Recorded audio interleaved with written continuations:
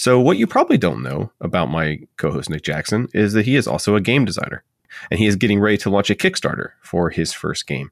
And so I thought we would take a few minutes just to talk about it and throw this up in the feed here and see if any of you were interested in checking out the project. It's called 5 Paths, right?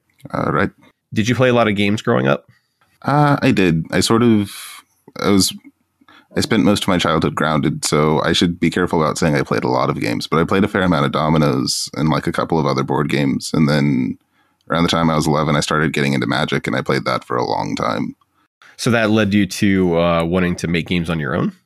No, it sort of crept up on me. I'd helped a friend with a game that he was designing, and like my dad was an engineer in the military, and so I got used to just trying to problem solve things. And that somehow just ended up getting me into game design. So when did you so when did you start working on 5 Paths, and like what did you think it was going to be when you started? I started working on it about 7 or 8 years ago, and I didn't really know what I was doing. It started as a thought experiment.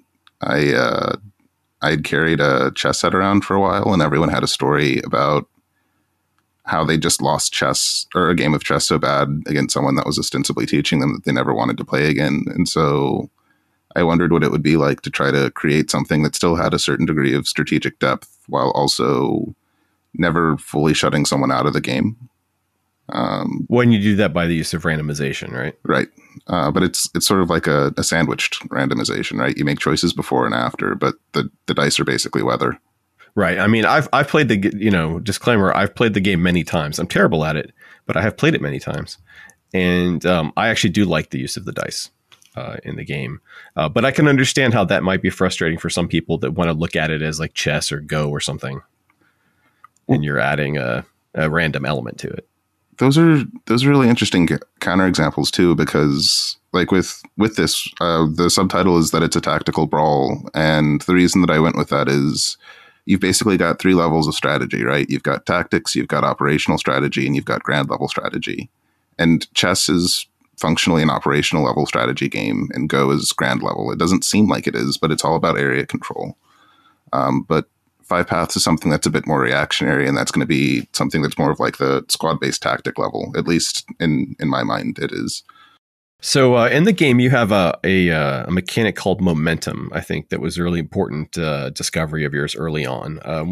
When did you kind of get a hold of that, and what's the point behind it? I think I figured that out around the time that I designed the first piece. And that's largely there to get around analysis paralysis, because since it's like the board is set up in a way that you move from node to node, and you have a lot of directions you could go in.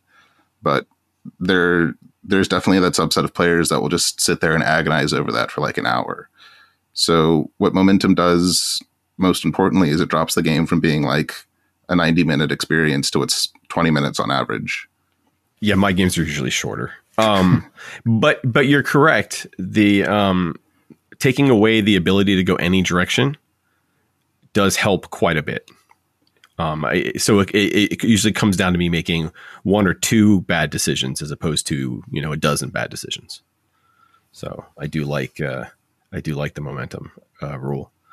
So this game has, is it fair to say pieces like in chess? Yeah. Right. Where you have different pieces and they all have different roles. I'm assuming that took a lot to balance those pieces to make sure that's for a fun game experience. Some were a lot easier than others. Some of them were absolute nightmares to balance. But I think it was the game was mechanically done probably about 2 to 3 years ago. And I thought it was done multiple times before that, but it was done then. So some of these pieces are represented by musicians. Why is that in a game that's supposed to be replicating like a street brawl? That's largely running on fighting game logic. Like in Guilty Gear, you've got the character Aino who plays a bass, and that's a large part of her fighting style. But also, they're one of the utilitarian pieces, and they effectively hypnotize the opponent. Functionally, they're like a grappler, but they just lock someone down, and then they can sort of lead them around. So it sort of creates a Pied Piper sort of image, and that's why I went with that. What would you say is the learning curve for someone that was coming onto the game? Like, how would Starting from game 1 to game 100, how steep is the learning curve to be, good at it? So it's entirely possible. No one, I can comfortably say that it's unlikely that anyone knows the game better than I do at this point, but someone can still come in and beat me on their first playthrough because there's that degree of chance, and that degree of chance creates the possibility for you to catch up. But with that being said, on average, the first game and a half is just someone getting used to the mechanics, remembering momentum, learning what the different pieces do. And then from that second game on, they start refining what their personal strategies are. And some things work better than others. And there are definitely ways to min-max build, but there isn't really any combination of pieces that is unplayable. Some of them are just way more swingy than others. But you'll find different player preferences showing up in different setups. And when did you decide to go for this kind of brawler aesthetic? Like, what made you choose that? Is it just something you like?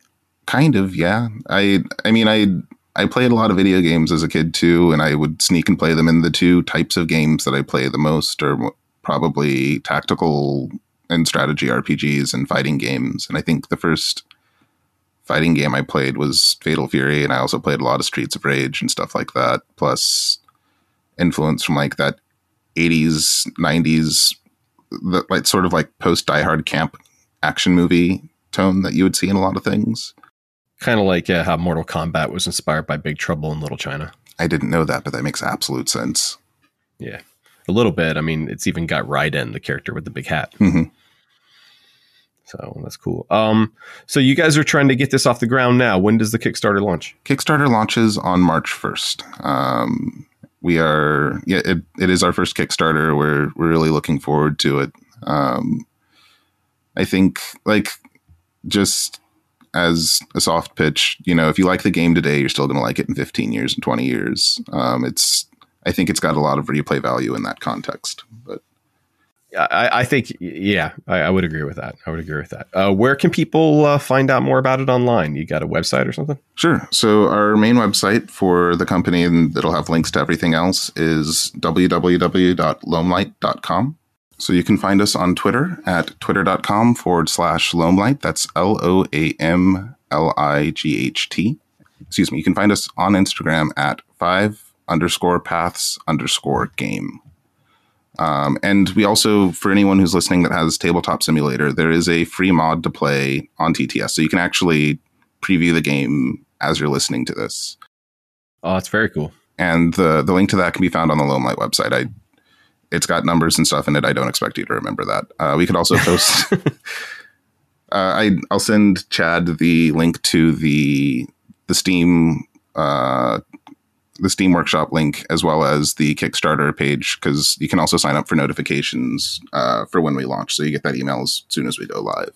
All right. Well, Nick, thanks for coming in and talking about your new game. I was about to say it sounds like fun, but I know it's fun because I played it a bunch. And I will say that I find it to be very challenging. But when you do it well, it's rewarding.